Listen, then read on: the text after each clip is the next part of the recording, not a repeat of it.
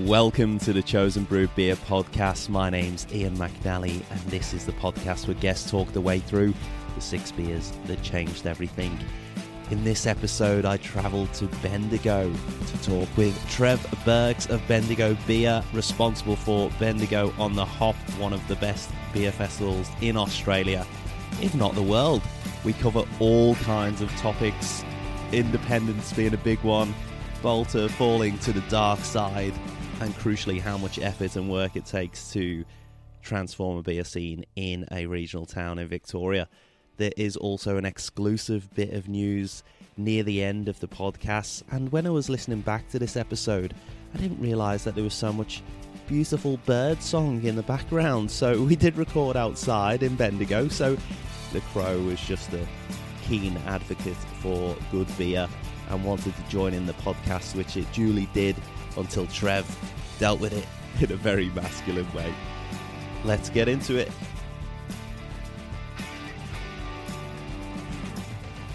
Well, welcome, Trev, to the Chosen Brew Beer Podcast. Thanks, Dan. Tell us, first off, let's start at the beginning, without giving any of your beers away. Start us off with your very first interest in beer, and then it's been quite an adventure to this point so far. Absolutely. How did you get here? I think my first memory of beer that I can think of was when I was about 5 and I had a Vegemite glass full of 4X in Queensland at my cousin's place. Dad offered it to me, as they did in the old days. But I remembered not liking it, so that's fine. So I had a good taste even at 5.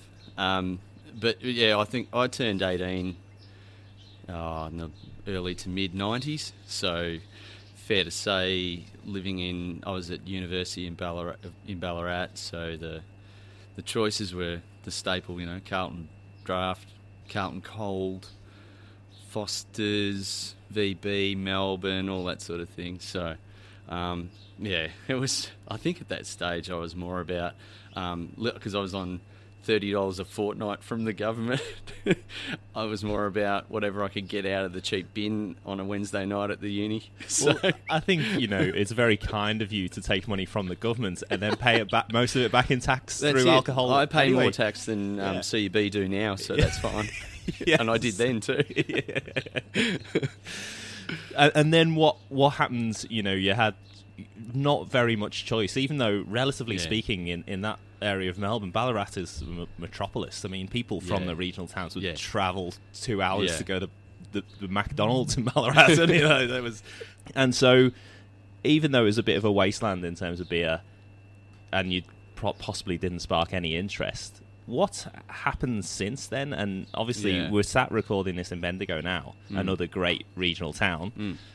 How did you get to this point? Yeah, so I think I've always been one of those people that have been interested. I've always been curious by nature. So even with, drinking the macro beers early on in my life, every time a new brand came out, I always gave it a go. And I think I was thinking about this, a few weeks ago. I was like, okay, well, when I think about it, I've always been curious and I've always been open-minded. So, I remember when, Diamond came out and I gave that a go, and the green bottle, and the Foster's Extra 5.5%, I thought that was great, and there was a massive line to try Foster's Extra because it was a little bit more alcoholic and it was a little bit more expensive and it was a fancy bottle. So I've always sort of been curious about what's the next thing and tasting it, and so It was a journey, I could say, but I think my first taste of real craft beer was about, I think it was 1997 and 98. Myself and a few mates, we always used to go to Offshore Festival in Torquay every Easter and stay at the Caravan Park, which is the one across from what now is where Blackman's is, and we used to camp next to these guys from Merbau North. And they were a little bit alternative, they were a bit grungy, had a few dreadlocks going on, and but great guys and great taste in music, so we got on really well. And I remember at the end of one of the nights, this guy goes, "Oh yeah, we've got our own brewery in Merbau," and I was like, "Oh cool, that's awesome." And he goes, "Yeah, do you want to try one of the beers?" And I go, "Yeah, no worries." And it was the Moonshine, I think it was 7.5 or 8% strong Scotch ale or something, or whiskey barreled something. And because they were drinking mountains of JD and Coke, so obviously it was a beer that they could stomach. And this is Grand Ridge Brewery. Grand Ridge, yeah. So Grand Ridge Moonshine was the first craft beer that I remember ever drinking, and I remember thinking, "Well, this is a bit different." Like what most people do when they try a craft beer for the first time. And I remember thinking, oh yeah, so this is nothing like I've ever had before. But then I don't remember much after that. So it's a pretty heavy hitter, I think. It is, yeah. And I was only 21, so come on. I was a baby giraffe. It was just I was going to get the effects were going to take hold of me no matter what happened. But that was the first memory I had of craft beer. Yeah, man, it's a long drive as well for them from Merbau North to Torquay. I mean, when you've got Inverloch and you've got Waratah Bay there, Wilson's Prom. Yeah. Yeah, they love the music. Anyway, yeah, they love the music, and that's how we all connected. And I think that sort of, even now, sort of talking to a lot of brewers and beer lovers, that we still sort of, everyone's got great taste in beer, but there's also a very common thread there of people having great taste in music as well. So, I don't know, there might be something in that.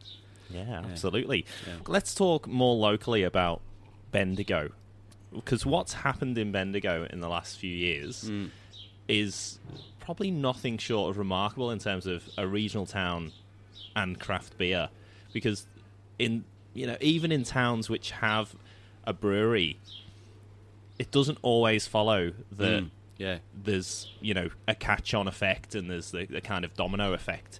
Sometimes it's the opposite. Sometimes people batten down the hatches and that's it. So, but that doesn't seem to have happened in Bendigo, and you're at least partly responsible.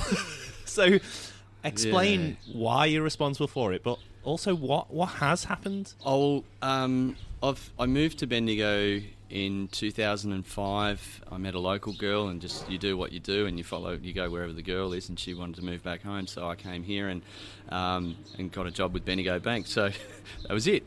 And when I first moved here, I thought, okay, the culinary options were pretty limited. It was pretty much a lot of different pubs offering the steak or the parma sort of option, and there was a couple of good restaurants doing something good, but I noticed that the wine scene was awesome around here. Like the Shiraz in Bendigo and Heathcote is up there with anywhere in the world, but the beer scene was just a desert, so that didn't really bother me at the start. But then what really transformed myself, and then hence Bendigo, I have to give credit to Ben Krause at Bridge Road. And not really... Well, actually, I have to give credit to his sister, because she started going out with one of my best mates.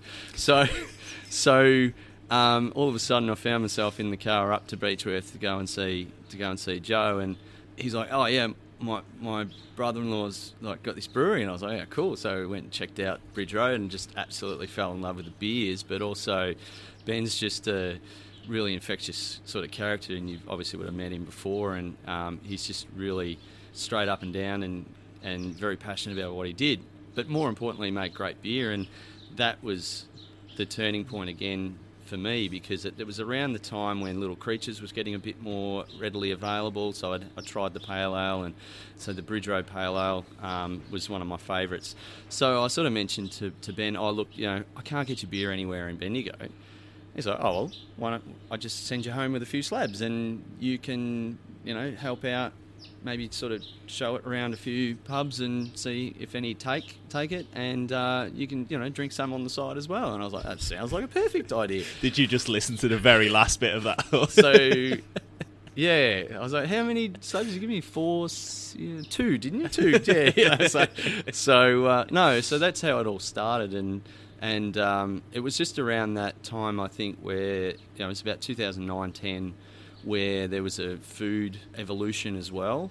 So it was just perfect timing. And I think if you go back through, Crafty Pint started in 2010, Two Birds started in 2011, we started doing things in Bendigo in 2011. A lot of 2010, 2011 seems to be that time where you can pinpoint where it all clicked, and it was great to be a part of. A Good Beer Week was 2011, so yeah, it was. Anyway, so being from hospitality sort of pedigree, I've been working in nightclubs and pubs since I was 18. And not being a shrinking violet, I had no trouble walking into pubs and saying, hey, I love your food, and you keep banging on about how your great wine list, it's all local. How would you like to try some family-owned independent beer? Well, back then, they were saying, micro beers and all that sort of thing. So, yeah, that's how we started. So we managed to get a couple of good music venues on board, and they put some Bridge Road Pale on tap, and I remember that being the greatest day of my life. It was just so awesome that I'd been able to help Ben and Bridge Road try and get some exposure out into Bendigo, but also I got to go to a music venue, watch live bands and drink amazing beer, so that was just awesome. And then it just snowballed from there. So obviously it was pre-kids and all the things that I've got going on now. I had a lot more spare time. So after work, Thursdays and Fridays and Saturdays and Sundays, I might just pop into a pub if I was driving past and just say g'day and drop some samples off, and started writing beer lists. I started doing staff training. I just did anything I could to make a noise about what this thing called craft beer was all about. And I think, on reflection, I think if I'd been based in Melbourne, Bendigo beer wouldn't have taken off, because I would have been just another small fish in a very big pond. But I think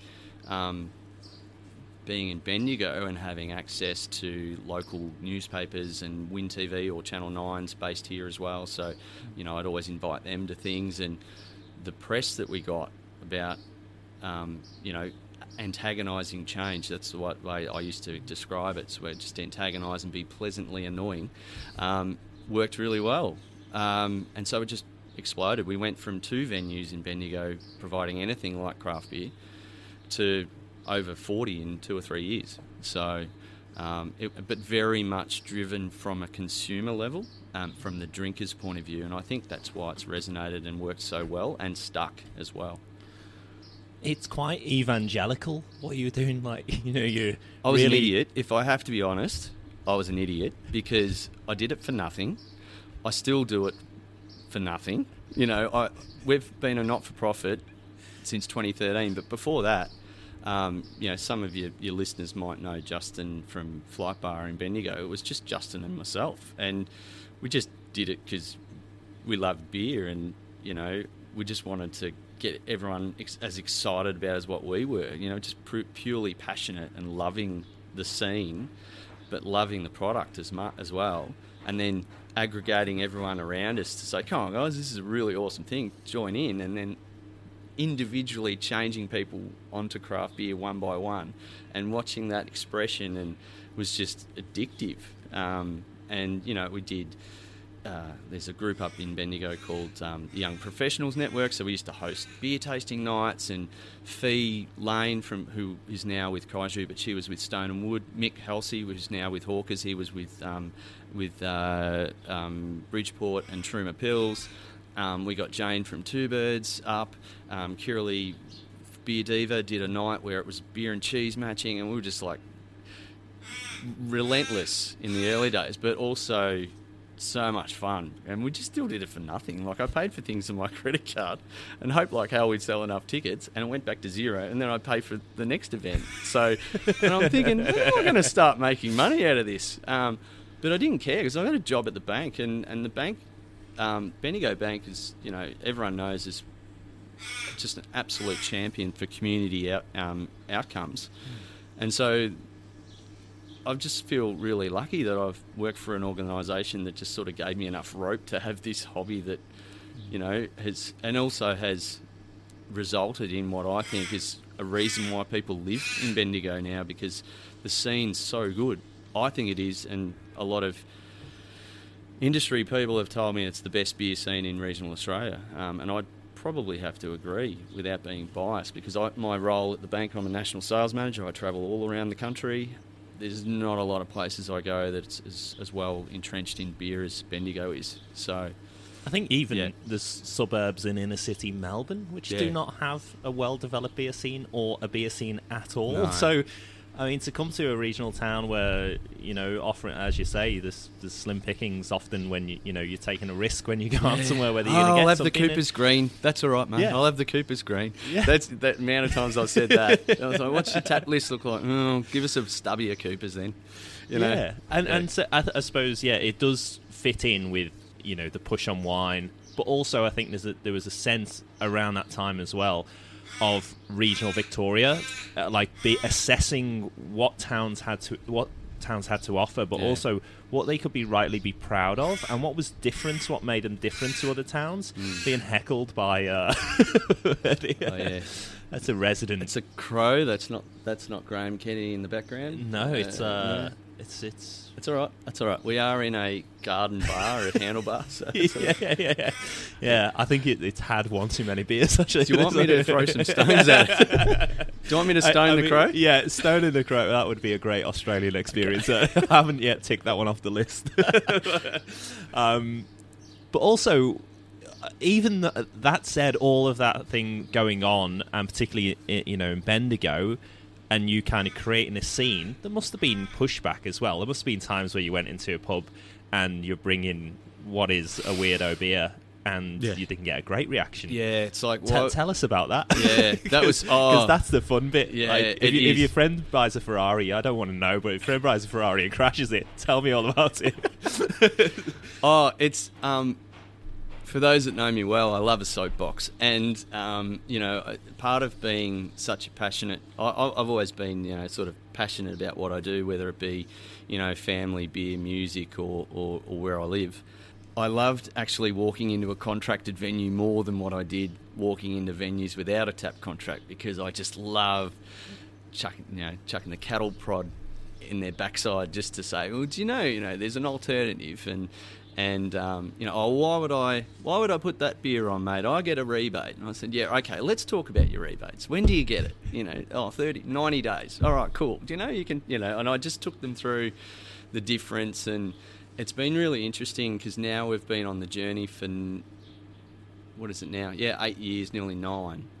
The venues that I first approached 9 years ago have now either fully moved or partly moved to where it's gone, and I've never had a moment where I've gloated or anything. I just sort of I've just been really satisfied that the movement of good beer and craft beer or indie beer or whatever you want to call it has influenced enough for people to make business decisions around it, which is fantastic.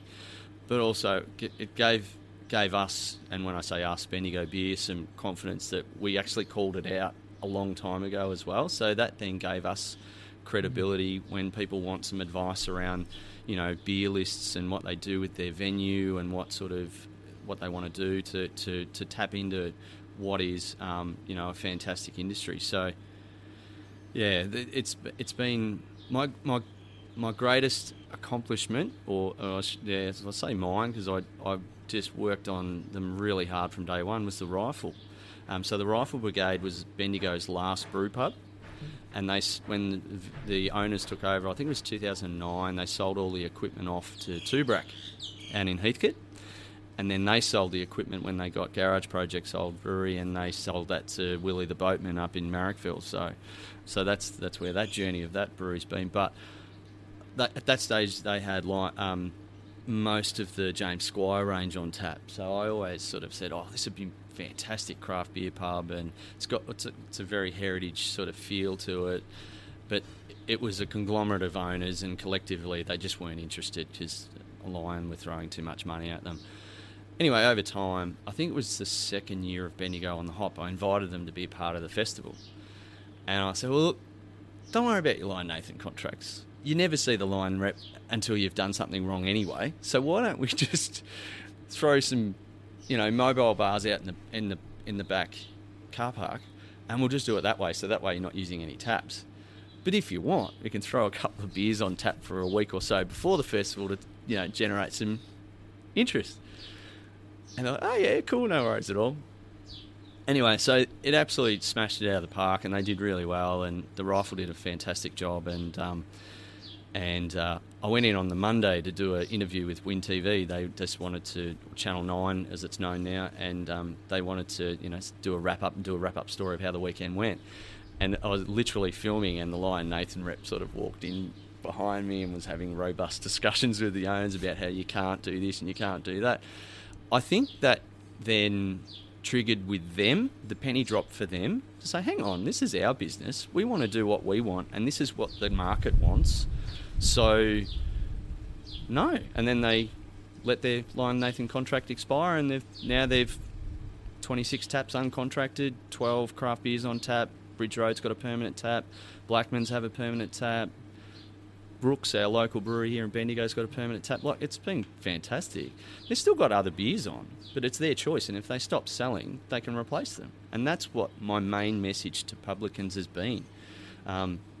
My family have a pub in Bendigo. We've never had contracts. We've always had Carlton Draft on tap. One, because that's the market out where we are near the mine. A lot of Western Australians and Queenslanders. But two, I wanted to demonstrate hand on heart to a lot of venues in Bendigo to say, look, we've got our own venue. We don't have any contracts. You can still have macro beers on and still provide tap space for independents and provide diversity in your product offering, but more importantly, have total control over what you do in your own business. And I think that's when it all started changing. So it was satisfying. I love it. Yeah, it does sound like a brilliant moment. As you say, you only hear from the rep when you do something wrong, when you step out of line. Yeah. And when was the last time that rep generated Win TV coming down? Yeah, correct. To the rifle. Yeah. It's and that has become one of the most popular venues of like the tickets for people picking up their tickets. For the Bendigo on a Hop. That must be one of the first venues. Handlebars sold out in 5 hours this year, but rifle usually sells out the quickest, mainly because it's at the top of the hill and no one wants to walk uphill at the end of the day. That's my theory anyway. And handlebars closest to the station. And handlebars closest to the railway station. So everyone from Melbourne wants to finish here or start here. So because it's such a wide geography that people have to try. I mean, the longest walk is 200 metres or something. It's not. Yeah, no, I think the whole course for the festival is now about 1.5 Ks. Yeah. It's pretty good. And I think, again, it's a festival that can't be replicated. Or it could, but it would be hard to replicate anywhere else in Australia. We're into year 7 now, and I've noticed there's a few festivals that have attempted to carbon copy what we do, and it hasn't, from all reports, that they haven't worked as well as ours. I think mostly because we have the scene here. We have the venues in close proximity and dedicated venues that have been doing this for a while, and that's why it works really well here. Not saying, look, I hope all festivals go really well. Like, I think at the heart of everything, I'm just a beer nerd who wants everyone to drink what I drink. So no matter where I am. So it's not really about, sheltering our festival and hoping that no one replicates it. If you want to replicate it, fantastic. But my main message to people who want to do that is you need to spend time building the scene first.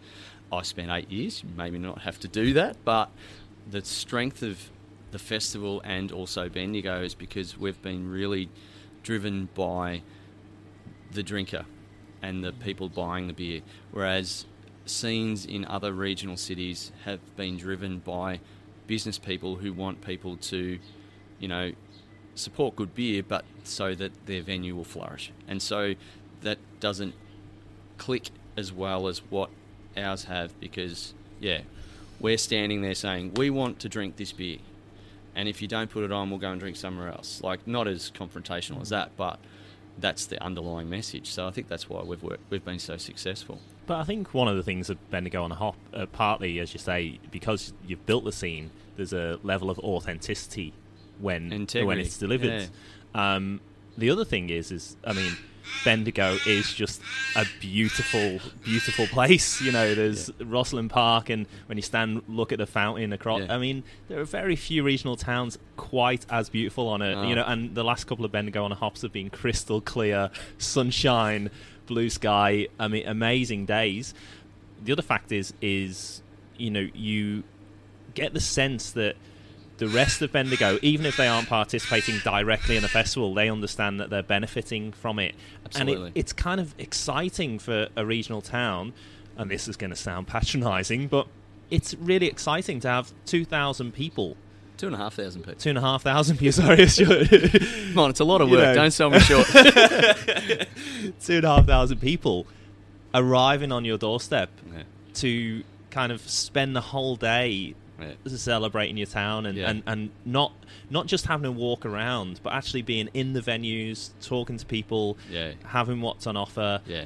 And if I was growing up in Bendigo, I mean, it would be what a spectacle! What a wonderful day it is. It's really it is something.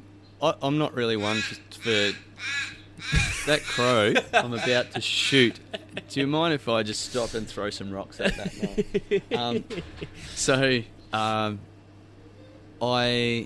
I'm not one for stopping and celebrate. I don't celebrate much, but I think things like this and this podcast, and you've invited me to have a chat, is that I'm actually really, really proud of what we've done, because and when I say we, there's Steve, Joe, Dylan, Alyssa, Hamish, Chris in the early days, Marie Claire in the early days. I've probably forgotten someone, but it's a team effort of people who are just really passionate about Bendigo and beer, obviously, but just want people to enjoy what we're now enjoying. It's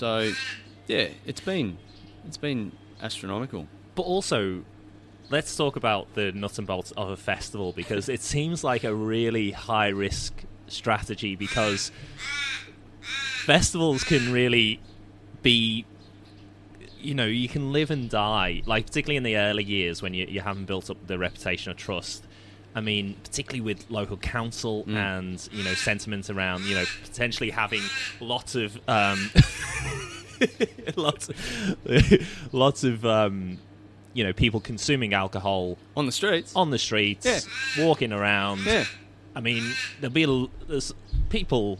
That doesn't sound great if you're just a Commoner Garden Bendigo resident and you think, well, who are all these people coming into my town drinking high strength beers and walking around? You must have faced some opposition to it. Apart from this crow. Yeah. This crow probably works for the councillor. Yeah, he does. It's the spirit of CUB is hanging above me. Hang on. One sec. Just press pause.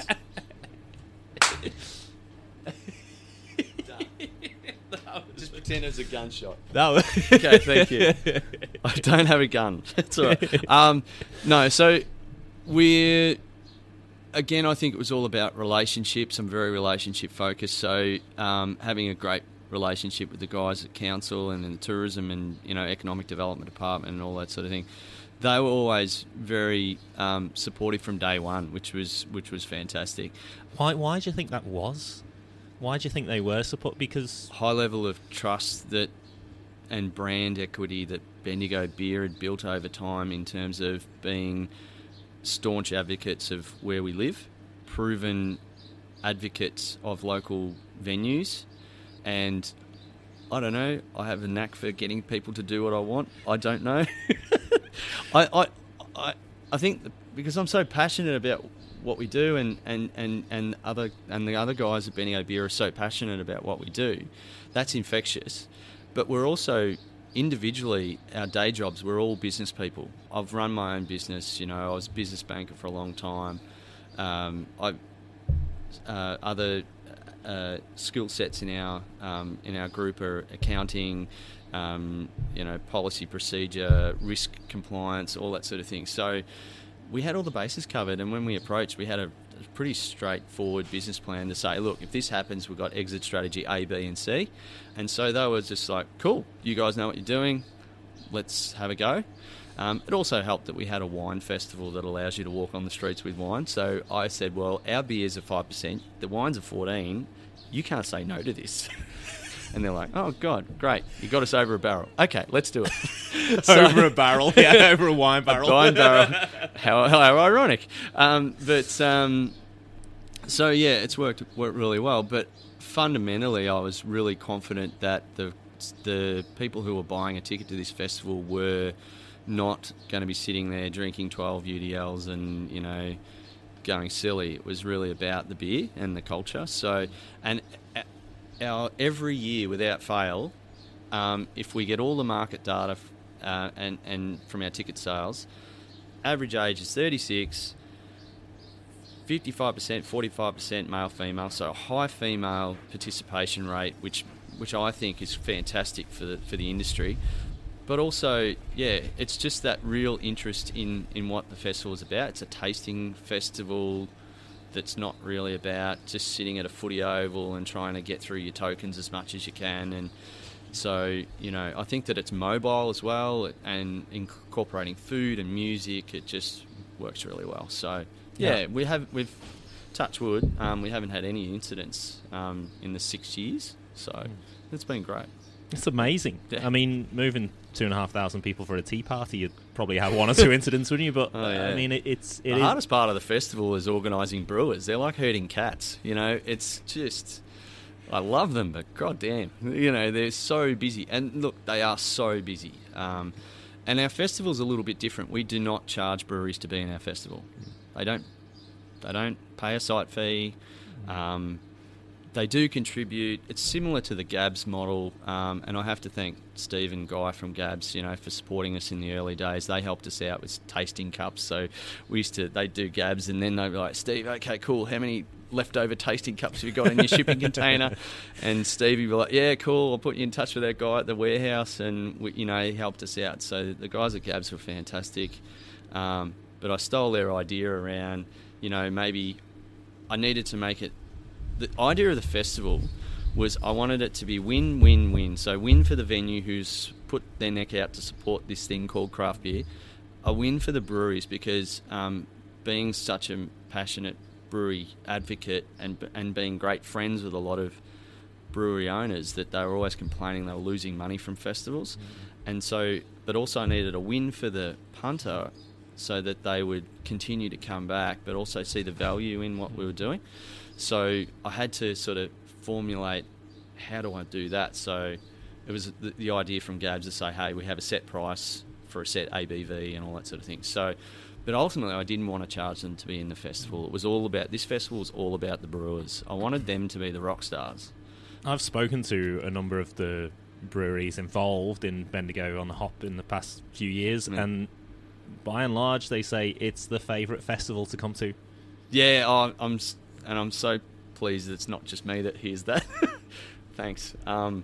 Yeah, and that's another thing that we're really proud about is that, you know, we're not the biggest festival in Australia. We're not the one that makes the most noise, but we are fiercely independent breweries only.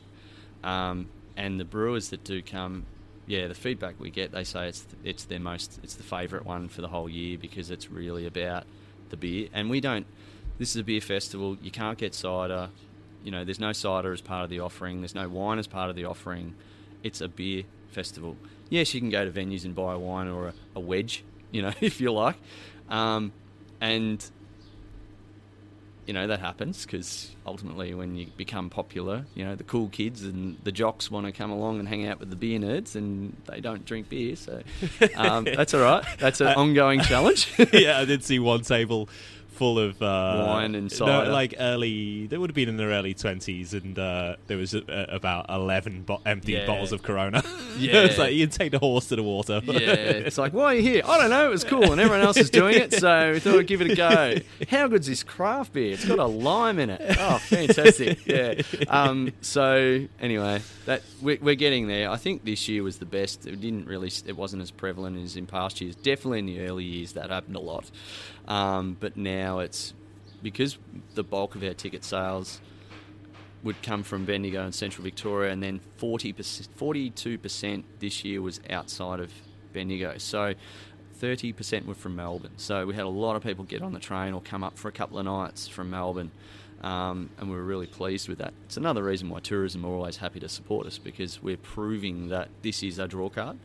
But yeah, we wanted to be unique. We didn't want to be like every other festival. So as I said, we're not the biggest, we're not the best, we don't make the most noise. But I think for the money that you pay, like the $68, and you get $45 worth of beer as part of your ticket, I don't think we'd probably say we're the best value festival in Australia. But at the same time, the brewers don't have to pay to be in it. They sell beer, they sell the kegs before they even rock up to Bendigo.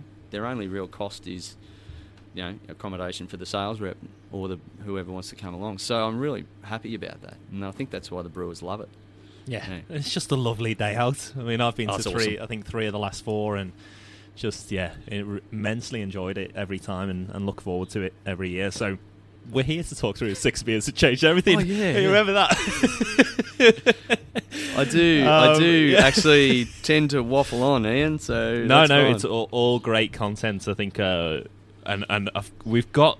I feel like we could continue talking, but I also feel like it's kind of the format of the podcast that we have to squeeze 6 beers in. Okay, sorry. Let's talk about beer. So choice 1. Let's get started. All right. So as I mentioned earlier, my first foray into craft was 8% Scotch ale from Grand Ridge, but I think the penny drop for me taste wise, and I think it's pretty, and obviously my vintage being a 70s baby, and when beer began to change, was Hoegaarden. That was the first one I can remember actively seeking out when I went out, or my mates and I drank a lot at the Belgian Beer Cafe at St Kilda Road, and it was just a cool place to sit. Like, you'd finish work and sit out in this beer garden, and it was just awesome. And glassware. Yeah, the glassware. The glassware. Sorry. The glassware, and then having to remortgage your house to buy around. Oh, no, it's fine. I didn't have a mortgage then, so it was okay. I was single, so it's fine. I just spent all the money on going out. But it was just, it was the first beer that I remember really latching onto, and that was different to the lagers. I just loved it and just sorted out. I was still travelling for work then, so there was Belgian beer cafes everywhere around Australia at that stage. But that then sort of moved me on to a lot of the German styles. So that was the beer that I think the penny dropped for me anyway. Do you know why? What was it about the beer? Was it the presentation, or the flavour, or the carbonation, or the difference? Or well, yeah. I'm a bit of a peacock, so I think going to the bar and coming back with massive glasses full of beer always, it's all right, boys, my shout, and that was an element of that. But yeah, the taste was the banana estery sort of, and the aroma and just the drinkability of it as well. Mm. It was the hazy before hazies, that was the original hazy for me anyway.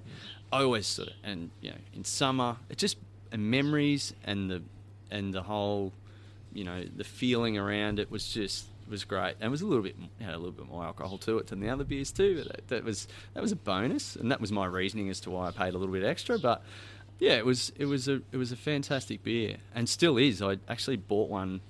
It was a couple of months ago, and I thought, I haven't had one of those for a while. I might try it just for shits and giggles. And I was like, yep, it's exactly how I remember it. So, and it's still an underrepresented style in Australia. Yeah. I must admit, my lupulin threshold shift meant that I haven't really been into Belgians or wheat beers for a long time. But then it was about 3 months ago when I stopped drinking coffee. Today's my first coffee in 3 months, so I'm bouncing off the walls at the moment. But I actually sort of I need to get a bit more health conscious, so I started seeking out the Erdinger alcohol-free Hefeweizen. And I was like, oh yeah, I remember this. I like this beer. I was like, why don't I drink them anymore? It's because the market's flooded with hazies and, all these other styles and hop-forward beers. So I really enjoyed it. And now that the weather's started to warm up again, I think I'm going to be drinking Hefeweizens and wheat beers a lot more over the next few months. So it's kind of like an old friend, isn't it? You know, you're not in touch for ages, and then you give them a call, and you're like, yeah. "Oh, why don't I call you more?" Yeah, exactly. It's like, did you change phone numbers or something? Yeah. So it is like an old, it's like an old warm hug. It's like, oh, this is awesome. I feel 24 again. Let's go choice 2. All right. So my beers that I've chosen or I've narrowed down were all memorable beers where I still, in my mind, it sticks with me the first time I had it. So my second choice is a pretty popular one, I would say, but it was the Stone and Wood Draft Ale, which became the Pacific Ale. But I'm showing my age because it was Draft Ale when I started drinking it. But I still remember coming home with this 6-pack. I went to, I think it was First Choice or Dan's. I don't think they were stocking it anywhere in Bendigo in any of the other bottle shops. And I thought, oh yeah, I'll give this a go. I've heard something about it, and I thought I'll give it a go. And I still remember, it's like, holy shit, what is this? And that was the end of me. If I was sort of, 50-50 craft beer, macro beer in 2008, in 2009 I was fully craft beer. That was it. So, and I just loved the story.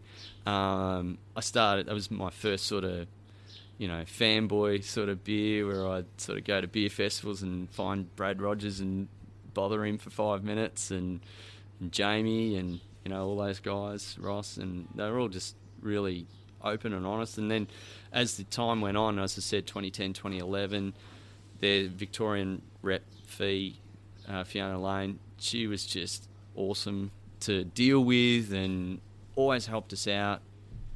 Stone and Wood Pacific Ale is one of the beers that changed Bendigo.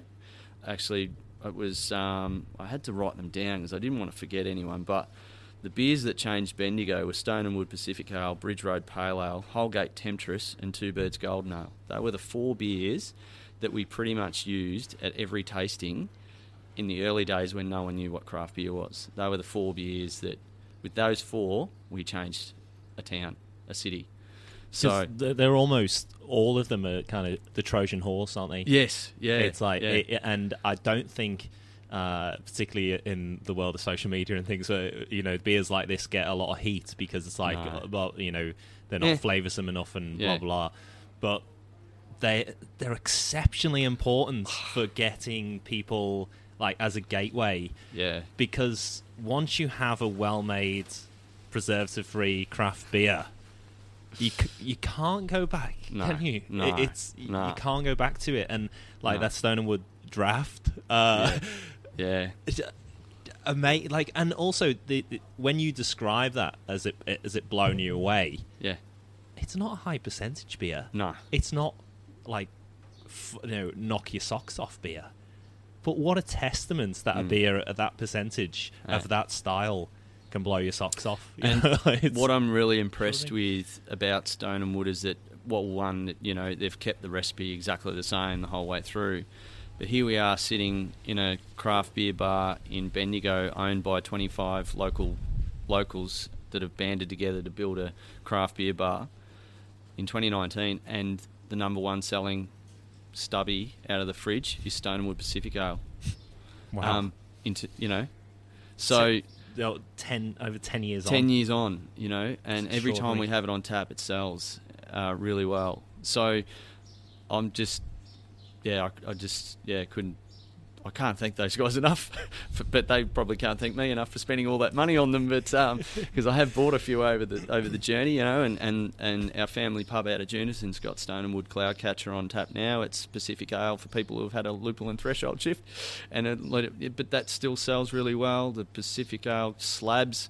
See, really, what's really interesting is having a craft beer bottle shop, and now people come in and they buy 1 or 2 of everything and do a mix 6 or a mix dozen, or they'll buy a 4-pack or a 6-pack. People still buy slabs of Stone and Wood Pacific Ale like it's going out of fashion. That and Bridge Road Pale Ale easily will come in and go, I'll just get a slab of that. It's like, wow. That's impressive in this day and age when everyone has got attention deficit disorder when it comes to beer. Yeah, cool, mate. Yeah, Bridge Road Pale, whatever, boring. where's your latest release? I need to put it on Instagram so everyone sees how cool I am. And I'm guilty of that too. But at the end of the day, you know, what's your fridge beer? My fridge beer is Bridge Road Pale and Stonewood Pacific Ale. I don't care, because I know if a mate who comes over that is not a craft beer drinker will drink it. And it's just amazing. So, yeah, it changed me, but it also, you know, hats off to Jamie, Brad and the crew up there for changing Bendigo beer scene. And in a regional town, a lower percentage beer where a lot of people are driving or going to a barbecue. Yeah. And also, you know, if you're going to a barbecue, you don't want to take, you know, if you know you're going to be sharing beers, you don't want to be taking a, you know, 8% hazy IPA or something, you know. Which, if I don't want to share beers, I'll take a 12%, you know, barrel-aged Imperial. But I'll just take something with a cork in. I'm still any beers with a cork in. Yeah, no, I'm still like, I'm not a total craft beer nerd. I still hang with people who don't drink craft beer. It's all good. I don't. It's like, you know, well, in 2019, it's like, oh yeah, I've got a mate who drinks macro. You know, it's like, I've still got friends who sort of go, oh, I can't drink that stuff. I'll just drink. I was like, yeah, cool. But if I take Stonewood Pacific Ale, they mysteriously disappear out of the esky, you know. So sometimes I just do it on purpose. And Two Birds Golden Ale is no more. Yeah, I know. End of production line. Yeah, I know. End of an era. The best story I had about Two Birds Golden Ale, my wife's favourite beer, and Nicole was down in Melbourne for work, and she rang me and she's like, hey, I'm in Melbourne, do you reckon we should stock up on Two Birds Golden Ale? I was like, yeah, cool. I said, but you're catching the train. She's like, yeah, I know, such a shame. Anyway, so I rang Jane. I was like, hey, Jane, how you going? She's like, hey, Trev, yeah, blah, blah, blah. Nick's train leaves in about an hour. Do you reckon you could get a couple of slabs to her at Southern Cross and I'll pay you over the phone? And she's like, yeah, cool. So Jane drove to Southern Cross, runs to whatever platform Nick was at, and Nick's like, yeah, cool, and then just throws her a slab. We only managed to get one, but I threw her a slab of Two Birds Golden Ale, and I picked her up from Bendigo railway station. Nick's walking out with a slab of Two Birds Golden Ale, and I was like, oh, it's so good. But that was also the community, and it's still a great community now, but back in the early days, everyone knew everyone, and that's what it was just such a awesome scene to be part of. And at the end of the day, you know, I love beer, but I love people more, and it was more about the community and the connectiveness of everyone. And Jane and Danny from Two Birds were just massive supporters of us, and hence Bendigo beer of Two Birds. Yeah, I love that story. Like, Jane's just like, yep, no worries, jumps in the car, drives down, drops it off, gives it to Nick. Nick jumps on the train. Not allowed to have any alcohol on the train. And she's like, oh no, you know. I'm the mule today, but it was all for her. So she drank it all. So yeah, it was fantastic. Anyways, yeah, so Stonewood, yeah. Great choice. And choice 3.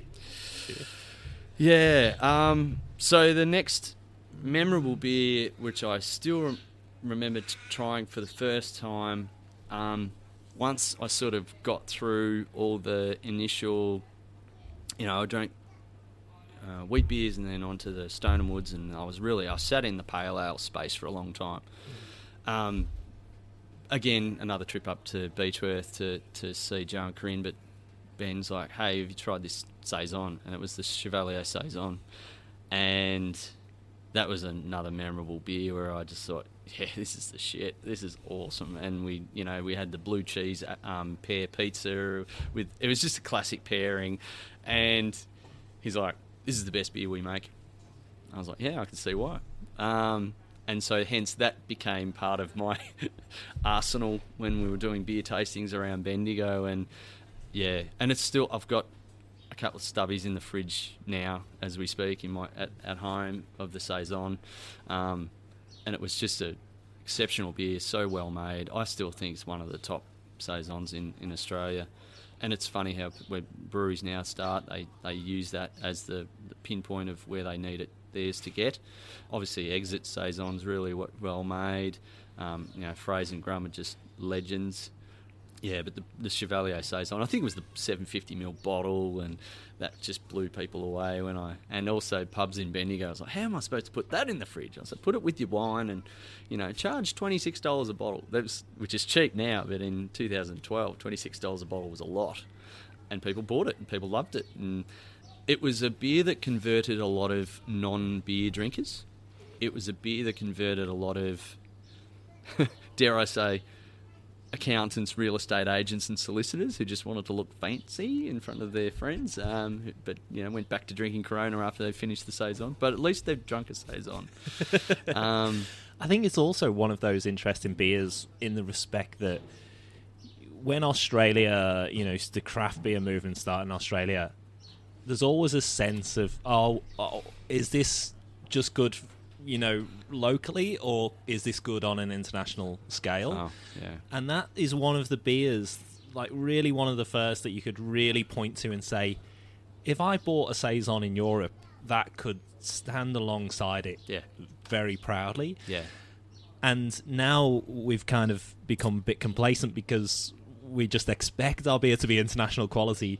But back when, say, that Saison came out, it wasn't. There wasn't those international comparisons. So it was a really special beer in that respect. And I suppose this is before the tinny took off as well. And so the serving of the bottle and getting craft beer into restaurants, that was really hard.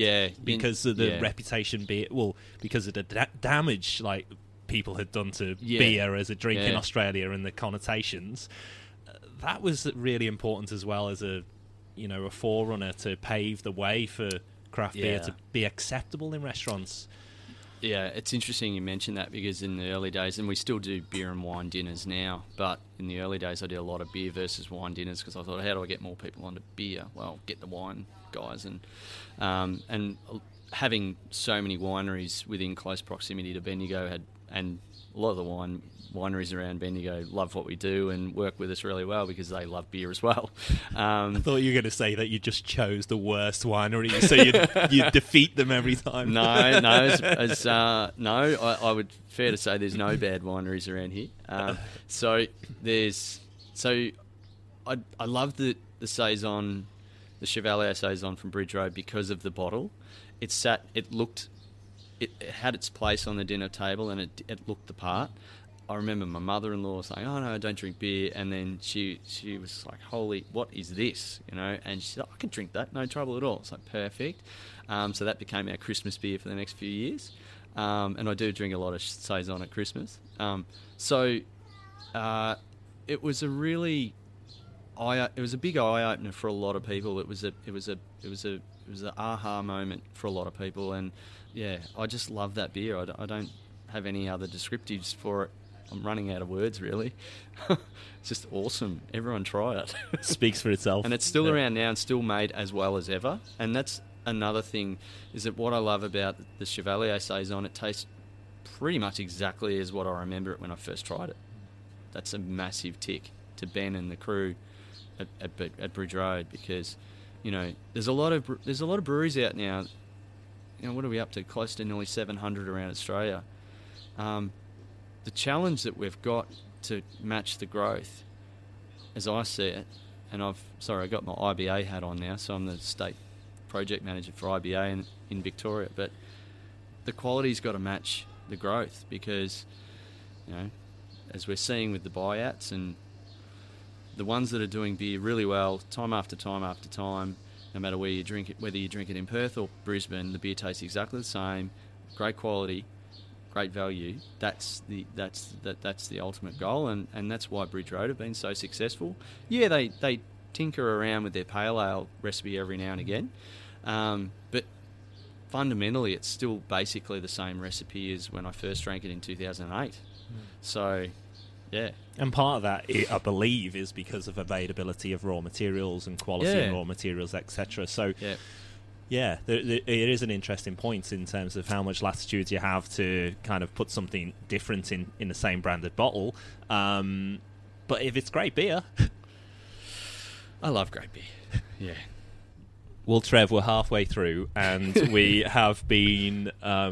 we're recording this the day after we had a bit of news in the craft beer scene, which was that Bolter Brewing are no longer independent. They've been bought by CUB. Yeah. Surprise!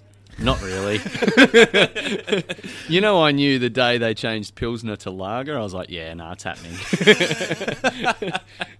Well, I think this will be an interesting kind of time capsule, really, because if you're listening to this in 4 years' time, this is going to be... let's paint the picture of... This feels big, yes. like Bolter... who have the independent seal on the can. Yeah. They have been making great beers, but also beers that really, not the most adventurous beers necessarily, but ones that really caught light on social media. Yeah. The branding, the marketing. They have done a lot for the beer scene in Australia, and now they've been bought out, and perhaps they will say they'll continue to do amazing things for the beer scene in Australia. Yeah. Does independence matter? Oh, you arsehole. Why'd you ask me that? Well, obviously, now being involved with the IBA, of course it does. But look, I've always been staunch advocates of family-owned businesses. I was brought up in family-owned business environments, so... independence doesn't matter. It's a good question. I need to think about this for a second. It does matter. I think with the number of buyouts since Mountain Goat, if I backtrack, I was a broken man when Mountain Goat was sold because I had such a great relationship with Dave Benighton especially, but Wags and Tommy Delmont and Frakey, who's one of the best sales reps you'll ever have, and that whole team when they sold, I think I was more broken then than what I was yesterday, because I think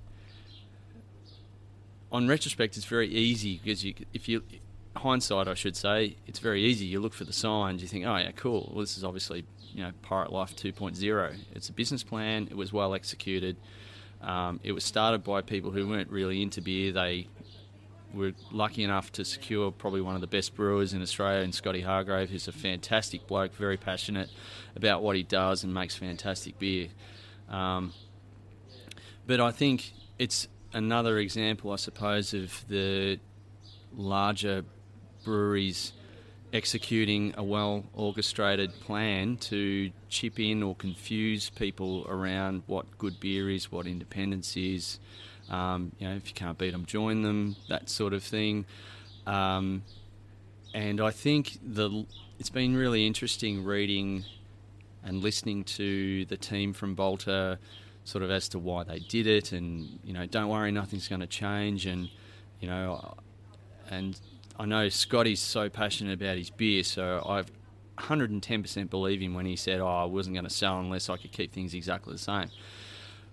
The only comment, I suppose, is that, myself, I work for a top 60 ASX listed company, and ultimately we're answerable to shareholders, and history has also shown that once Pirate Life and Four Pines sold, their sales have dipped, if only a little, but their sales have dipped, and so that then means the accountants might get involved. And so even though you might have a 5-year contract that says you can't change anything until the 5 years is up, that's not a guarantee when you've got such a large company driving a portfolio of brands. And that was interesting to hear that the number of times that brand was mentioned, and so they are a brand. But even if they do get through to the 5 years where nothing's changed, what happens after that 5 years? Then it does change. So independence does matter, because without independence you don't have really that drive to innovate. So I suppose what you can credit independent beer for, since it really took off in, I think we're saying 2011, it's forced the bigger breweries to pay attention to what this thing is. So in the early days, pubs never heard from their Line Nathan rep until they needed to renew their contract. They never heard from their CUB rep until a new product came out. Now they're actively contacting them saying, hey, is it okay? Do you need anything else from us? So it's lit a fire under them to say, look, we should really pay attention to this. And it could be every chance that Bolter turns out to be Matilda Bay 2.0, where they get bought and then systematically stripped back to the point where Phil Sexton comes out of retirement and says, don't worry guys, I'm going to take this back to where it should have been.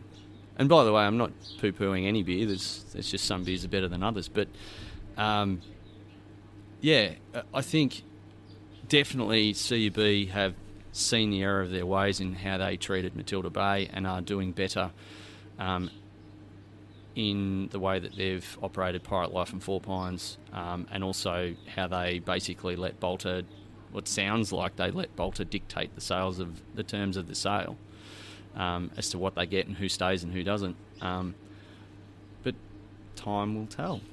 I think it's interesting as well, the Mountain Goat sale as comparison, because to that point there was kind of little precedent for it, and also I think that did create an immediate fracture in terms of staffing, in terms of how things were going to be organised. And like Tommy Delmont's spoken about it and said, he just had no ideas. He was out on the road and gets a call saying that it's sold, and he had no idea. And I suppose with hindsight, you look back at the production out in Laverton and things like that, and you think, well, of course the decks were being cleared for that eventuality, but you can well understand that you could be so close to the business that you don't realise what's happening. And then with the Bolter sale, I suppose it's less surprising, but what's interesting is that kind of 5-year clause or it seems to be hanging on, doesn't it? I mean, the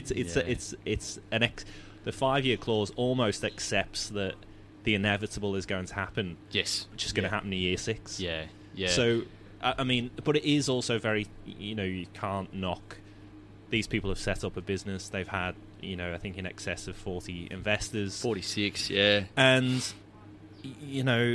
they all took a gamble, and they need to pay the bills and a mortgage, etc. Oh. And also, how amazing a deal if somebody comes along, buys your brewery, and says everyone gets to keep their jobs. It's like someone sort of walking up to you and giving a letter from, you get that letter from Lieutenant Dan, so you don't have to worry about no more. And it's like, oh, cool, one less thing,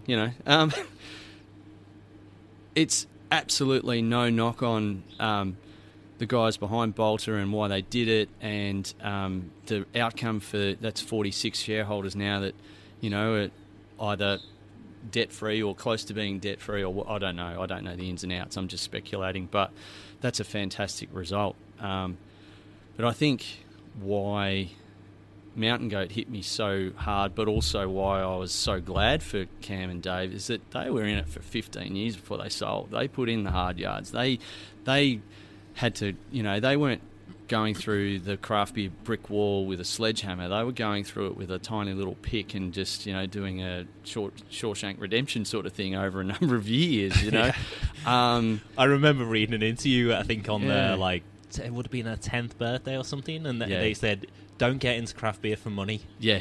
Kind of, that was so... Sorry, seriously, guys, we're broke, okay? Yeah. So, it kind of really stuck with me. And then even the things that they had where they would reward their staff members, I think, for riding a bike to work and things like, just these small details that just seemed...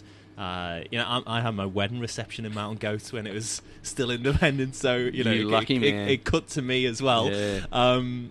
But, I suppose... There is a sense in the craft beer scene generally that everyone's kind of a ticking bomb ready to be... obviously there'll be some breweries out there now who are very sad that CUB have run out of money. They've just spent up big and it's like, just before Christmas, come on, we've got to buy the kids presents. No more spending till July next year. CUB's like everyone else. They'd pour until February, So, no. It was... But I remember the goat sale, and even though I was devoed, because I'd just decided that year in 2015 that Bendigo on the Hop was going to be independent breweries only, and then they sold, and then they Mountain Goat sponsored us in 2015, and then a month later they sold. I was so happy for Cam and Dave, and so happy for their families, because I hadn't seen Dave in ages, and he was at the Holgate grand opening. I was heavily involved in the early days of helping Holgate's little foray into expansion, through the bank, my capacity at the bank. So I was lucky enough to be involved in that, and so I went along to the launch, and Dave was there, and I nearly cried and gave him a hug, and because I don't see him a lot anymore, obviously, because he's not independent, and he'll admit himself he doesn't really get around beer as much as he used to. But he's just one of the best people you'll ever meet, and so genuine, and genuinely gave a shit, and that's why he did it for a long time for not much money. Actually, maybe he's as silly as me. I did it for a long time with no money. But he was just, fantastic brewer, and really cared about his staff, and it was just the right decision at the right time. And I'll admit, I buy the odd Mountain Goat beer every now and again if they bring out a release, because Ian Morgan's just a fantastic brewer. He's a great guy. The speciality releases have been just tremendous. As good as ever. I just, with my Bendigo beer hat on, I just don't publicly promote them like I used to, because they're not indie anymore. So, but I still respect the brewer, and I respect the beer, and it's all, I think it's out of that, sort of like your first girlfriend. You never forget. You see him down the street and you still give him a hug and stuff. It's just... I've tried to forget mine. Yeah. Actually, yeah. Actually, that's a bad analogy anyway. But you know what I mean? Or maybe your first car. I don't know. It was just... I was so stoked to bump into him at the Holgate opening, because I'd spoke with him all night, and just... it was just awesome. And they just wouldn't have survived as long as they did without authenticity and passion behind for good beer. And I think, and also, I think there's very few breweries who will be bought out who will leave a legacy like Mountain Goat. Like their legacy and what they did for the industry in total. I know you asked me a question about Bolter, but we've gone on about Mountain Goat. But I think my point is that Mountain Goat put in a lot of hard yards for a long time before they sold, whereas the Bolter guys, it's sort of, in hindsight, as I said, it feels like it's just a well-executed business plan. They did a fantastic job in bringing, and I'm talking about Bolter now, they've done a fantastic job in bringing non-craft beer people into the space. So you've got to credit them for that, and to making it more accessible. And the team at Bolter, like, I know we have a bit to do with Dave Myers and Luke Tremewen, and they've always been really good and supported. They were at Bendigo on the Hop this year, so they've always been great advocates. So you can't fault them from that point of view. It's just that I'm not as fussed as I used to be with buyouts now. I'm like, oh, cool, well done, cool. I'll move on to the otother 650 that need my help. You guys don't need any. You don't need my money anymore. That's fine. But the fan thing, if I get to go to the MC, I'm an MCC member, and unfortunately I barrack for Essendon, so I'm going to see them lose again a lot over the next 12 months. But if I go to the MCG and drink Bolter, I was like, cool. Now, I remember going to the MCG a couple of years ago, and Goose Island IPA was on tap, and I messaged Tiff, and I was like, how cool is this? Well done, thank you. So, whatever. If it shifts people away from drinking Carlton Draft or Great Northern, makes my job easier when people want to drink good beer in Bendigo, to shift them to then move on to the Indies. So Gab's Festival has just sold as well. Yeah, yep. How much is Bendigo on a Hop going to go for?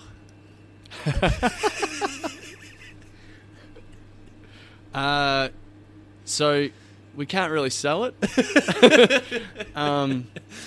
So we've just they've changed the sort of structure now. So I think I might give you a little bit of a scoop, because anyone outside of Bendigo doesn't really know yet. But we're building a brew pub. So wow. Yeah. And I go, yeah, like, I was like, I feel like I'm the last one to the party, but it's so really... I'm just emailing CUB now. Yeah.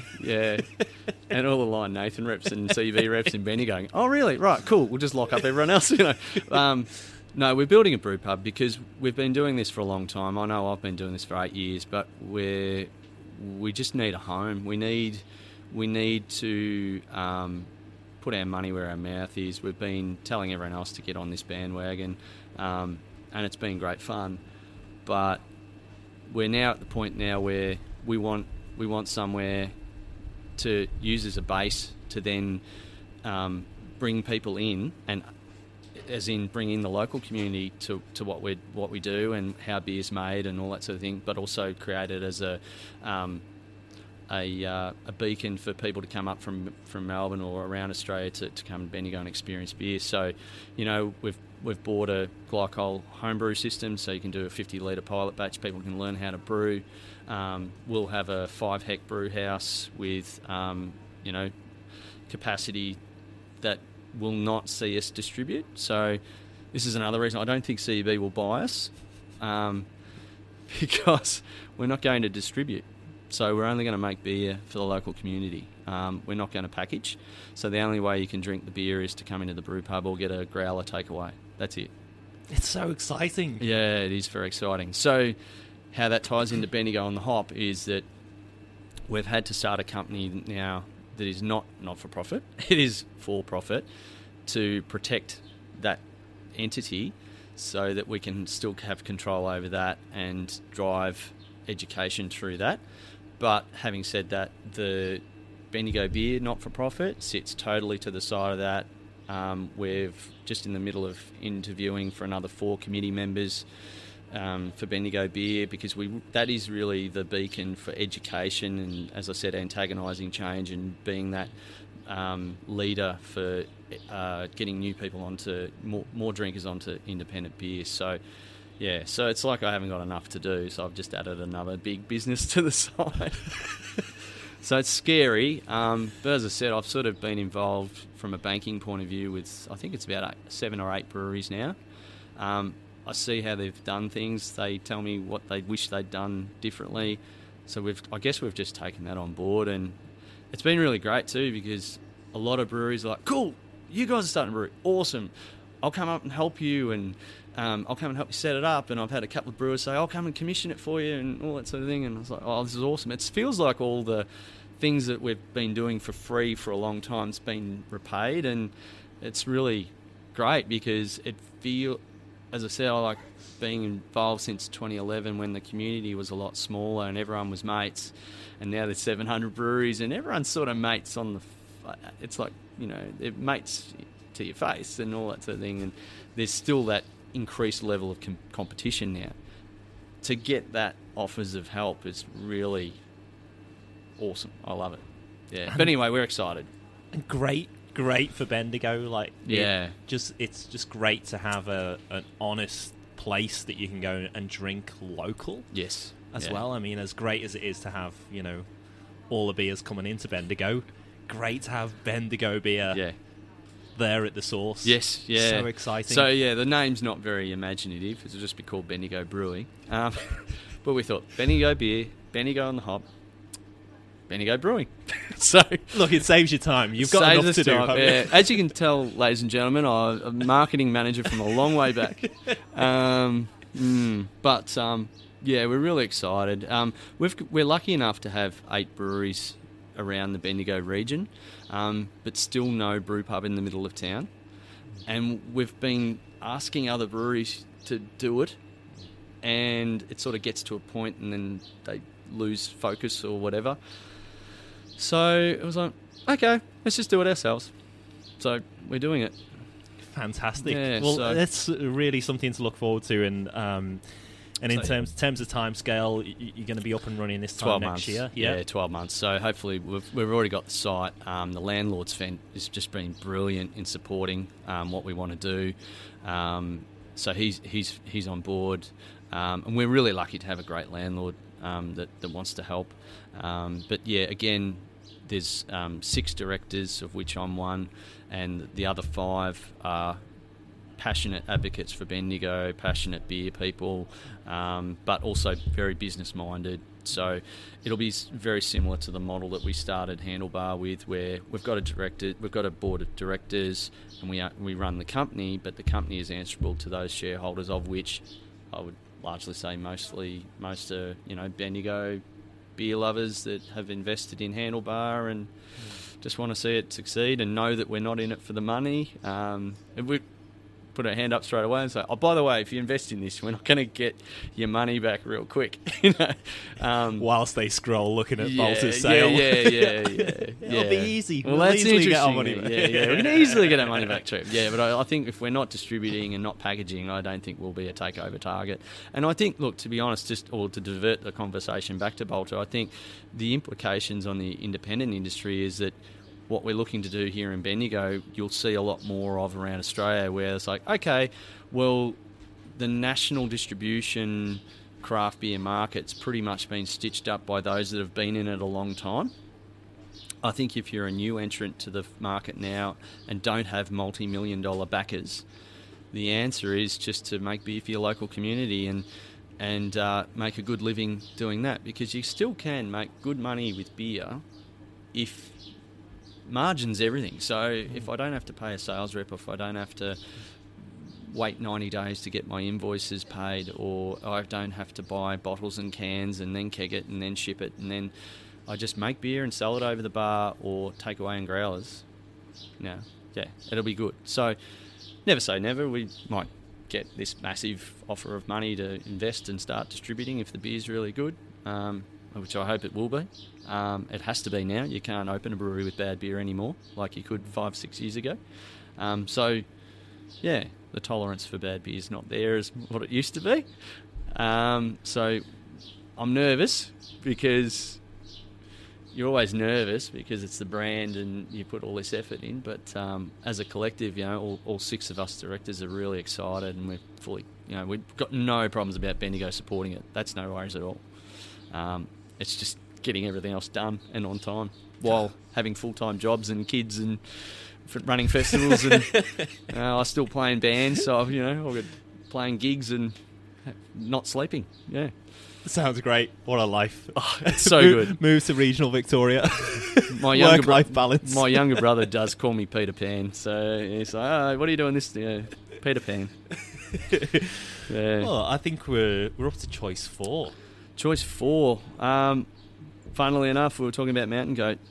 Another beer that changed my life was Mountain Goat Fancy Pants.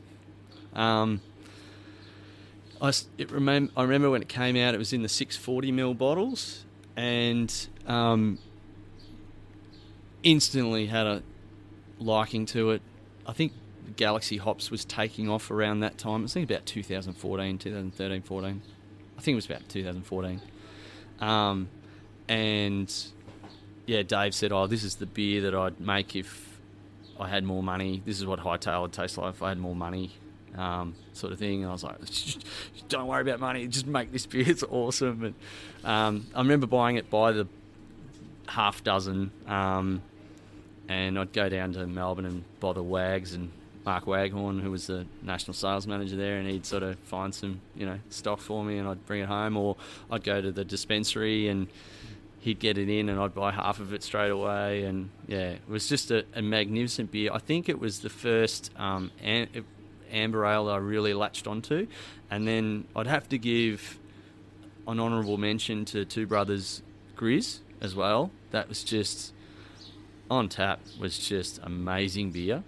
But yeah, the Fancy Pants was one that really was a memorable beer that changed me. And I remember they first decided to put it in cans, and Simon Frake drove up to Bendigo with one of the first slabs off the rank and gave it to me, and it was like a proud dad moment. I wouldn't let anyone else drink it. So yeah, Fancy Pants was just a great beer. Yeah. And I think that the Galaxy Hops thing, I think that was kind of a year where Stonewood Pacific Ale really, there must have been a really good harvest of Galaxy Hops that year, because yeah, it really came to the fore. And Fancy Pants, there is rumours afoot that Hightail's going to go out of production and be replaced by Fancy Pants as a core range. So interesting, isn't it? Because it's more hop forward. Yeah. So maybe that's a sign of how things have changed, or taste evolving. But I haven't had a Fancy Pants for a long time. As I said, I'm sort of staunch indie supporter, but I don't know if I've ever come across it. I think I'll buy one for old time's sake and see how it tastes. But toffee, malt backbone, fluffy head with the tropical, passion fruit pineapple, whatever you want to call it, out of Galaxy. It depends on what your taste buds are like. But it was just such a good beer to drink. And, I love that beer. Yeah, I think you can almost use all those adjectives to describe Two Birds Sunset as well, which is in that kind of same That's ballpark. another beer I absolutely loved when it first came out, the Sunset Ale, and on tap as well, was just a cracking beer. And Jane's just such an awesome brewer and legend of a person, and she was good enough to get that up to us as well when that came out, and that always sold really well too, and still does. And a beer as well, like both of those beers. Great cold in summer, great warm in a little bit warmer in winter. I mean, they're all-round beers, and I think it is a kind of neglected style. Because it's not cool anymore, is it? It just doesn't get. And I don't know whether there's a colour that puts people off, but I just love it myself. I love the toffee malt. I'm having that. You know, when you go around, you go through the craft beer evolution. Like you start, it's like you're drinking macro beer, and then someone gives you something that's a little bit different. You're like, oh my God, what's this? And then you move on to go, okay, what else is on? And then you discover hops, and you're like, oh my God. And then you discover barrel age, and then all of a sudden you're better than everyone else, and you start telling everyone how crap their beer is, and then everyone latches onto it. So you think, cool, well, I'm not the cool kid anymore. I'll just go back to drinking something I used to drink. And all of a sudden you find yourself drinking Pilsners and telling everyone, oh, hazy's a shit. And then, sort of like, I've been through that evolution and now I'm just old and tired, and I just want to drink good beer. And I really lamented the fact that there's not a lot of breweries making a good amber ale, I think Akasha make a fantastic amber ale. But the Two Brothers Grizz is still amazing. I know everyone's sort of into the hazy and you either go one way or the other at the moment. I think you're either hashtag crispy boy or hashtag hazy boy. Like, I was like, well, what about hashtag malt boy in the middle? Amber. Yeah, a toffee boy or something. Toffee boy. There you go. I did go to a private boys' school. Yeah. Toffee boy. Yeah, rather. Thank you, chaps. Yeah, have an amber ale, thank you. Oh, rather. Cheerio. Yeah. Toffee boy grammar does sound like the place to be. Hashtag toffee boy. There you go. You heard it here first, ladies and gentlemen. That could be a name of an amber ale. I'm going to make an amber ale in a new brewery and call it Toffee Boy. Choice 5. Choice 5 is a beer that I had when I was in America. I've been over there a couple of times. I've been in New York, and it's actually pre or post, I can't remember, but it was Good Beer Week. No, it was pre-Good Beer Week 2013, so it would have been the end of 2012. But Miro, I mentioned to Miro, I was like, hey man, I'm going to New York. You got to hook me up with the guys at Brooklyn, because I just love the Brooklyn lager and the Brooklyn beers.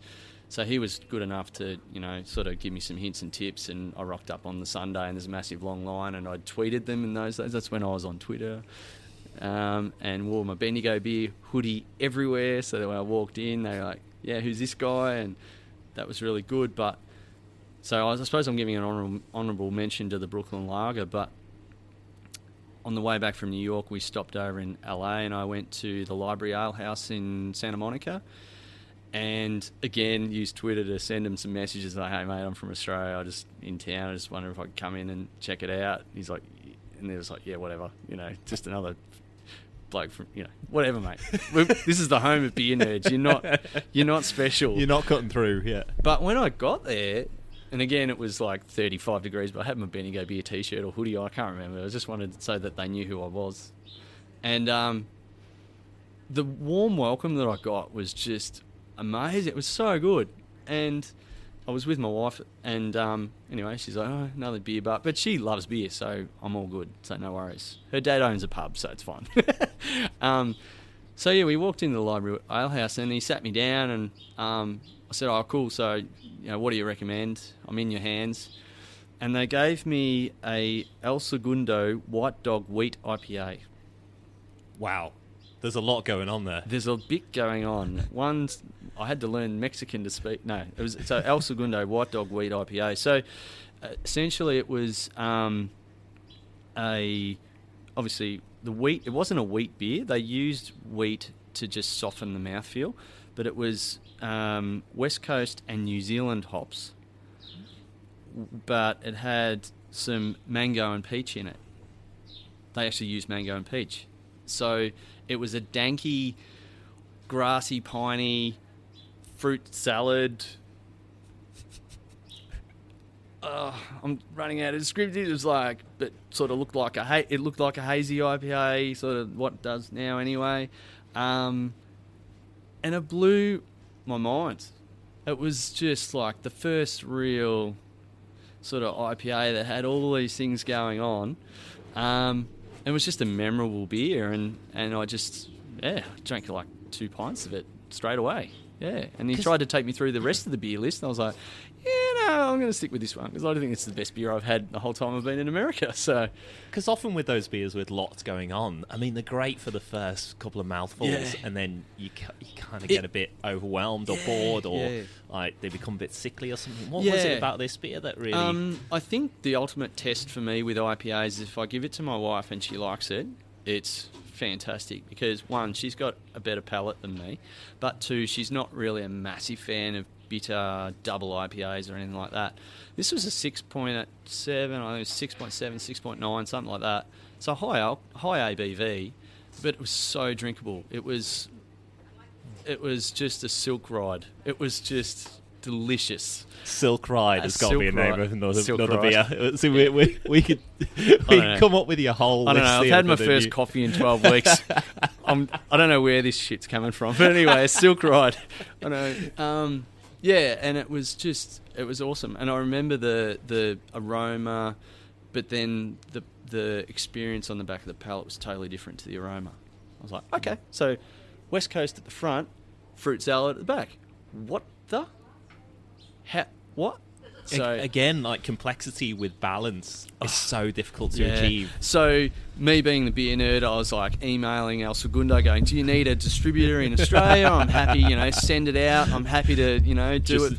Don't have to pay me. Just send me cases of this. Never got a response. And just because they were saying, we're not going to distribute it to your house. Yeah, exactly. It's like, nah, mate. Pretty sure as soon as it hits your doorstep, you're not going to give it to anyone. But so they didn't fall for it. But I still remember I said, so, you got any Australian beers on tap, or do you ever, because I could hook you up with Mountain Goat. No worries at all. Because at that time I think Dave and Cam were shipping beer off to Japan or whatever, and they were dabbling in export. So, and the look of disbelief that I was even stupid enough to ask that question was priceless. They said, dude, do you know how many breweries we have within 50 k's of this bar? Like, seriously, we don't have any room for any other than local. And I was like, yeah, fair call. Okay, well, I just thought I'd try, but I was like, yeah, cool, right. So I always try, but that's where I've got a little bit of confidence too in the local beer market. I think there's still so much scope for growth. Everyone's, I suppose, as I said, we're sitting here a day after Bolter is sold, and a lot of the online noise has been around, what does this mean for independent beer? And the market's got limits.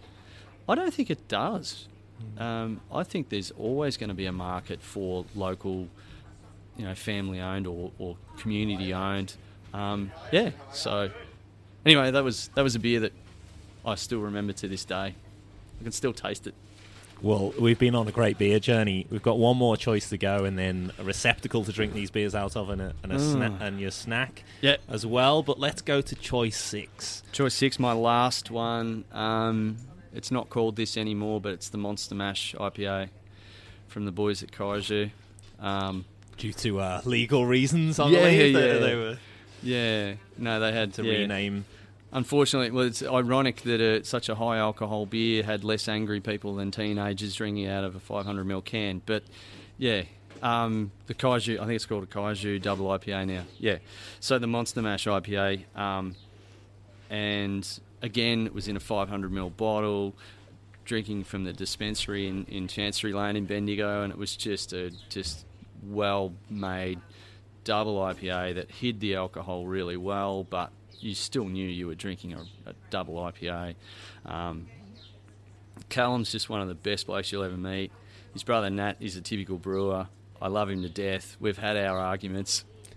My fondest memory of Nat is when we had a pretty honest and open conversation across the table at Hendo's 40th at the Ale House.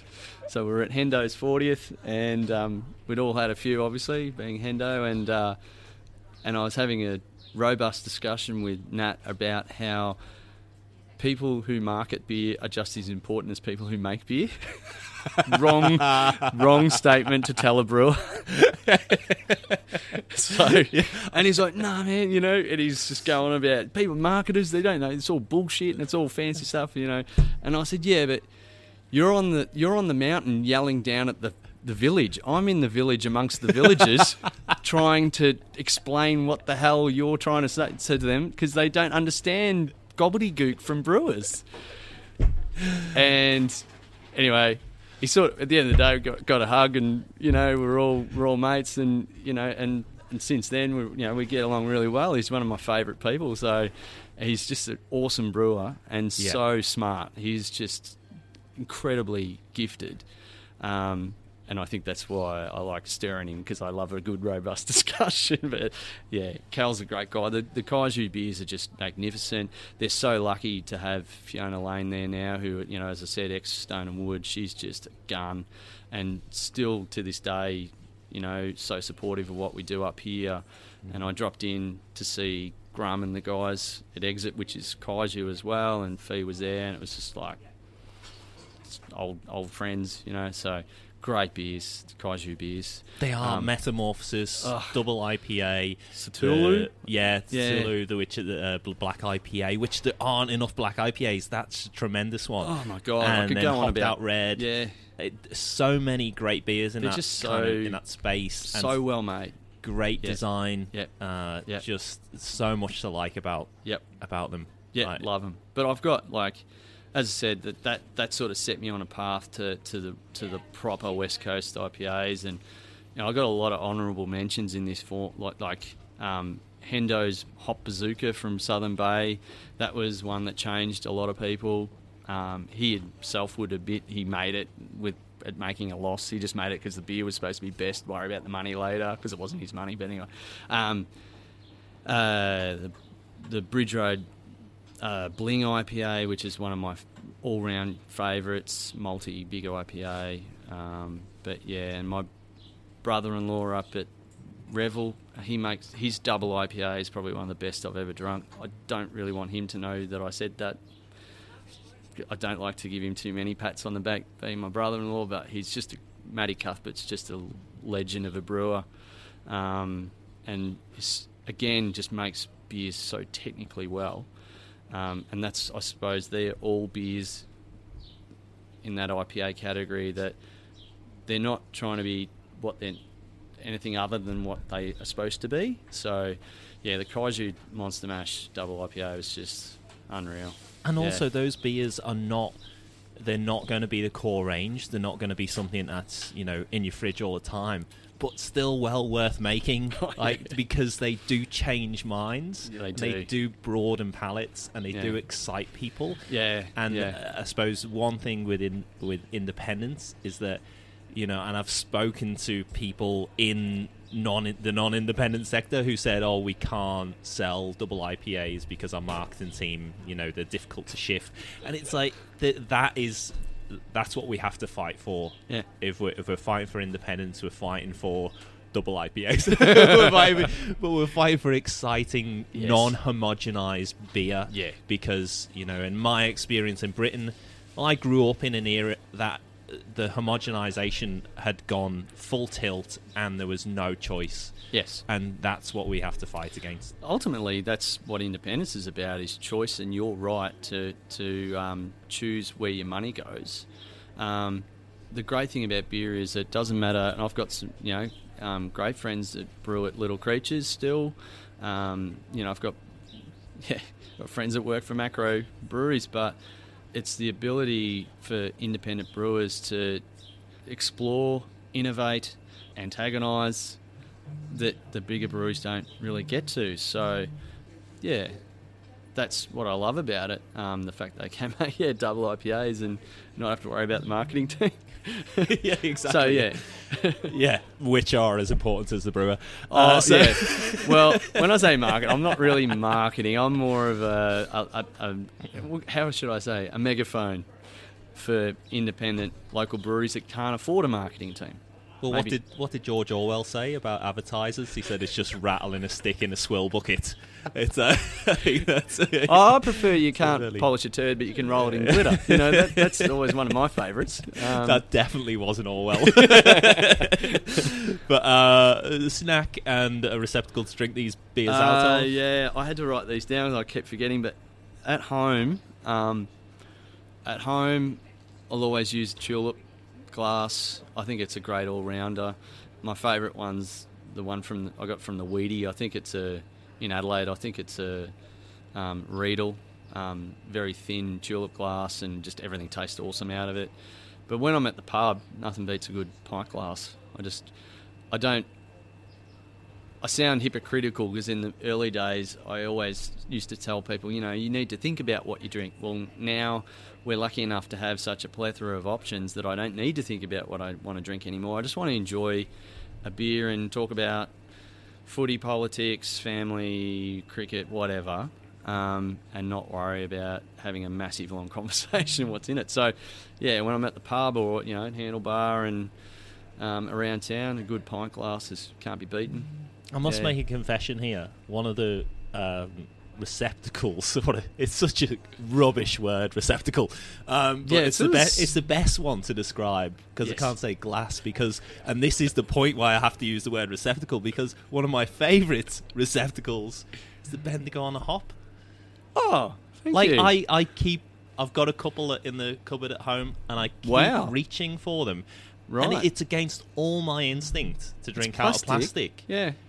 But there's something about it I just really love.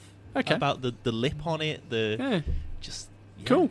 Great. I do. I must admit, it's a bit of a kick when you go through, you flick through your Instagram feed or social media feed, and people have poured their beer into a Bendigo on the hop glass. It's pretty cool. I was going to text you last night actually because I was drinking a Kaiju Metamorphosis IPA out of the Bendigo on a beer. Oh, there you go. I think this is all. Yeah, it's awesome. That's awesome. I suppose it's a tip of the hat to Ben at Crafted Glassware. Yeah, he's done a great job. But a little bit of bad news. We're probably going to have to change our glasses next year. For environmental reasons, we're looking at ways of getting rid of the plastic tasting cups. That seems to be the only thing people don't like about our festival, but we're like, okay, cool, but we use that to keep the lines down so that you get served quicker, because we're all grumpy, mid-30s to mid-40s people with kids. We don't have time to be waiting in lines like we used to in our 20s. So anyway, we're trying to come up with a way to be more environmentally sort of friendly with that. But yeah, Ben at Crafted's done a great job with those glasses. And snack? Oh yeah, snack. I like a Chevalier Saison with Arnott's barbecue shapes. That's a good one. Classic pairing. Classic pairing. Mainly because my kids don't like barbecue shapes, so they're always the ones left over, and I love barbecue shapes. But I spent last Christmas up in Brisbane with with obviously my sister-in-law and Maddie Cuthbert in Brisbane, and we were sitting in the pool nearly every day. And his IPA is cracking, and Hendo was in the pool with us, and he put me on to cheese twisties and IPA, so I got onto that as well. So yeah, cheese twisties and IPA is pretty good. But yeah, Saison and barbecue shapes pretty good too. Well, shout out to Lindsay, who was at Molly Rose, I think is back at Stomping Ground, who's previous guest of the show. Oh, yeah. She actually hosted a crisp or chips and beer pairing, so that sounds right up your street. So okay, I've got to get around that. I'll let you know next time Lindsay hosts one of those. I'll get around it. But definitely not great for your health, but great for enjoyment. So, Yeah. But this is, as I say, we're recording right at the end of the year after the Bolter takeover, and this is the last episode of the year. Trev, it's been a pleasure. It's been such a great journey as well. What a great episode to end on. Thanks so much. All right, perfect. Thanks for having me, and invitation to anyone that wants to come up and check Bendigo out. Just hit us up. Even though we're all very busy, I've always got time to meet up with beer reps or beer lovers, or just want to explore the town. Or if you've been here, never been here before, and you just want to know where to go, by all means, just message us and we'll let you know where to get onto some good beer locally here. Well, I'll put all the links for how people contact you in the show notes as well, for cool. anyone who's interested. Yeah, no and worries. Thanks again. Thanks, mate. So that was it. Trev Birks from Bendigo Beer. Such exciting news about what's happening in Bendigo, and really excited about seeing how that develops towards the end of next year as well. I'm sure we'll get a chance to revisit Trev once that's all up and running. And thanks so much to Trev for making the time to record and share his beer journey with me. And thanks to you for listening. It's been such an exciting year for the podcast, with its first live episode charting in the top 5 of the food iTunes chart thing, which I'm not sure whether that means very much, but it's fun. And so nice to see how many people across Australia, but also how many people from overseas listen as well, including lots of Americans. So if you are listening from beyond Melbourne, do get in touch, thechosenbrewau@gmail.com, or on Instagram or Twitter at The Chosen Brew, or on Facebook. I'm not amazing on social media, so it may take me a couple of days to get back to you, but I will. And if you've sent me something and I haven't got back to you, just let me know. Just let me know. Life is busy doing this podcast and also the Wheel of Sport podcast with Matt Lavery, which has also had a really big year. So I'd love to hear from you. And we are recording this near the summer holidays in Australia, near Christmas time. And if you would like to give a Christmas present to the podcast, just leave a review somewhere, wherever you get your podcasts. Leave a review. And if you do leave a review, let me know as well, because I don't always check and have access to all the different platforms the podcast goes out to. So yeah, drop me a line. And if you are not one of the chosen few as well, if you go onto the chosenbrewau.com, a pop-up box will be there that you can just type in your email, and I promise not to harass you or bombard you with anything. I probably just have time to send you about, on average, 1 email every 15 months. So what a great deal that is. Don't miss out. And in the meantime, keep drinking good beer, and what a good episode to round out 2019. Bye-bye.